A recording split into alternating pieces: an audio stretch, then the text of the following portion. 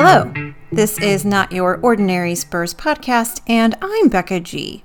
This is a podcast by a Spurs fan for Spurs fans. Welcome. Today we are going to talk about Blake Wesley. Resources for today, there was a YouTube posted by Notre Dame, the Notre Dame basketball website, and Wikipedia, and my own eyeballs, of course. Blake Wesley, number 14, from South Bend, Indiana, 20 years old. He has a birthday coming up on March 16th. Happy early birthday, Blake Wesley. He is 6'4". Why does South Bend, Indiana stick out to me? A quick Google search resulted with 16 NBA and WNBA players from South Bend. That's significant, especially for a place that doesn't seem like a big city with a lot of resources, but I don't think I've ever been to South Bend, so maybe I need to make a little trip and see, is it really a small town? His father, Derek Sr., graduated from Riley High School and played basketball at Ball State from 84 to 88. He was a two-time MVP, finished his career as the school's third all-time leading scorer, and was inducted into the Ball State Athletics Hall of Fame. And his sister Taylor played basketball at Indiana University South Bend from 2016 to 2020. So again, we see a player with a basketball family and a basketball legacy. We also see someone who stayed close to home, which is in contrast to the European players who spend most of their childhoods playing not just for different leagues, but also different countries. Blake is proud of his hometown. He has a tattoo on his calf of 547, the South Bend area code, and in a lot of his interviews, he mentions South Bend as well.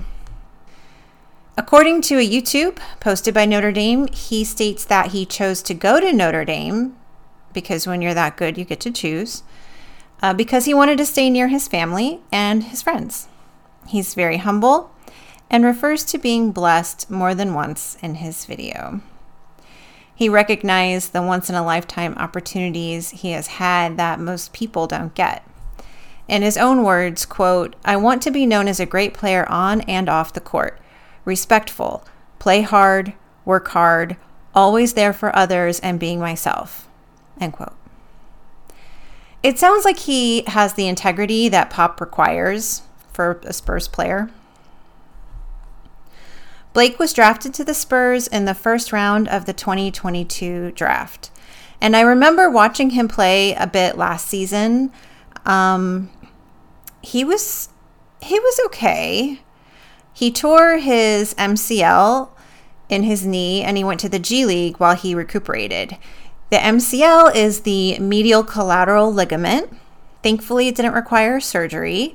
I asked my PT about it today, and he said it's a common injury among athletes, and it's a pretty large tendon that usually doesn't require surgery because it doesn't tear all the way. The MCL is a ligament that runs along the inside of your knee that connects your femur, that's the thigh bone, to your tibia, the shin. The more you know. Blake spent less than 7 weeks on the bench before returning to action. And that seems superhuman to me, but all of these NBA players seem superhuman to me. It's also worth noting that at least for some of that time, his family went down to San Antonio to support him during his recovery. And let's not gloss over how important it is for us to have connections, whether it's our biological family or our chosen family, to lift us up when we're low. What I've seen from Blake Wesley when he was first drafted, he was okay. But to be fair, the Spurs as a whole was okay. After he was injured and he played in the G League, he came back to the Spurs and he has been on fire. He gets better and better game by game. One night, and I don't remember who we were playing, it's inconsequential, he was like a strike of lightning on the court. He moved so fast down the paint and dunked before the other team could blink. His speed alone was so impressive. I was like, whoa, what happened to Blake Wesley? It was like when we lift weights, we put these tiny tears in our muscles, and when they heal, we're stronger. And he sort of tore his whole game with that injury, and then he became an exponentially better player. He puts in the work. He is better, faster, and stronger because he works hard for it. It's a great lesson in reaping the rewards of discipline and routine. I've spoken about this in a past episode, but it's worth bringing back up. Scientists have relatively recently discovered that our willpower lies in the anterior mid-cingulate cortex in the brain. I heard about this first from Dr. Huberman. The more you do things that suck, like showing up for training when you don't want to, when you're tired or sore or bored, it grows this area of the brain. It's believed that athletes have a large anterior mid-cingulate cortex because of their dedication and commitment to meeting their goals through relentless training. In my personal journey on this planet, it's easy for me to shut out the noise and do the work, run the miles, lift the weights, whatever I have planned for that day. I visualize the soreness, fatigue, whatever it is holding me back, and I put it in a box and swallow it. In fact, I have a whole meditation about it. Maybe I'll share that on the podcast one day. It gets graphic though, so maybe not. But every day that I go to physical therapy and I have a question about my own recovery, the answer is always, listen to your body. And I find that quite challenging. I'm so accustomed to telling my body to shut up that I don't know how to properly rest. And let's be honest, that mindset is what got me benched and in physical therapy in the first place. That is to say, for me, maybe for you, doing something that sucks in order to grow my anterior mid-cingulate cortex might be to take a rest day. Being disciplined isn't just about showing up for your workout when you don't want to. It's also having the discipline to take it easy when you are mentally prepared to go full ham. This is an equally difficult lesson to learn. I whine about it all the time to the long-suffering folks in my inner orbit. I saw this mantra online that speaks to this as well. Discipline is devotion, and devotion is self-love. With that, let's meditate on discipline.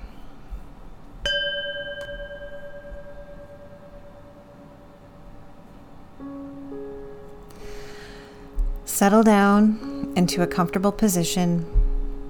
Sit down, lie down, whatever you like. Close your eyes if you can, but don't if you're driving.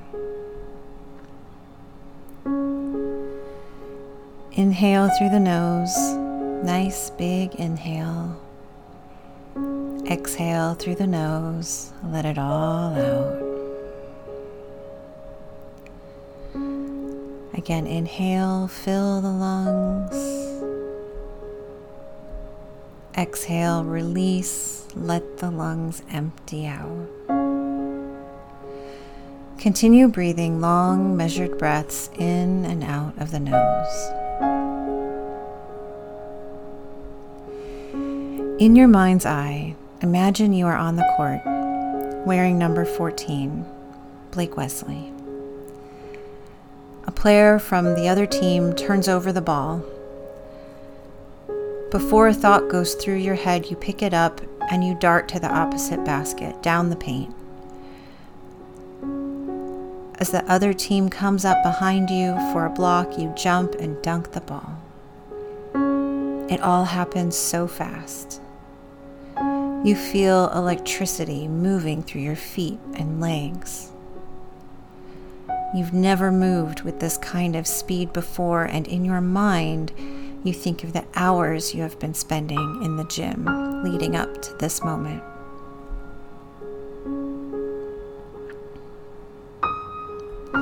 Inhale and exhale.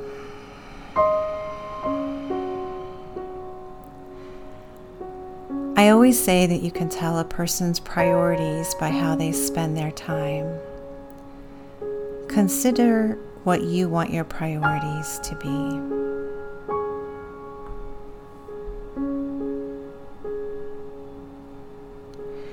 Sometimes it requires a modicum of discipline to spend our waking hours reflecting what is important to us.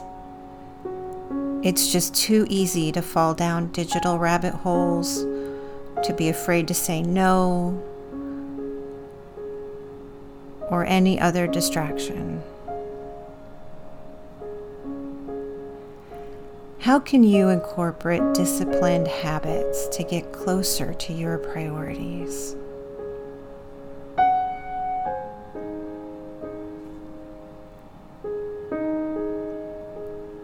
Where in your life do you have 15 minutes, 30 minutes, maybe even an hour to move your body, start a creative habit, make a doctor appointment you've been procrastinating, plan healthy meals, or maybe go to bed earlier? As you go through your day, remember that discipline is devotion, and devotion is self-love. Discipline is devotion, and devotion is self-love. Let's take one last breath together. Inhale, exhale. Until next time.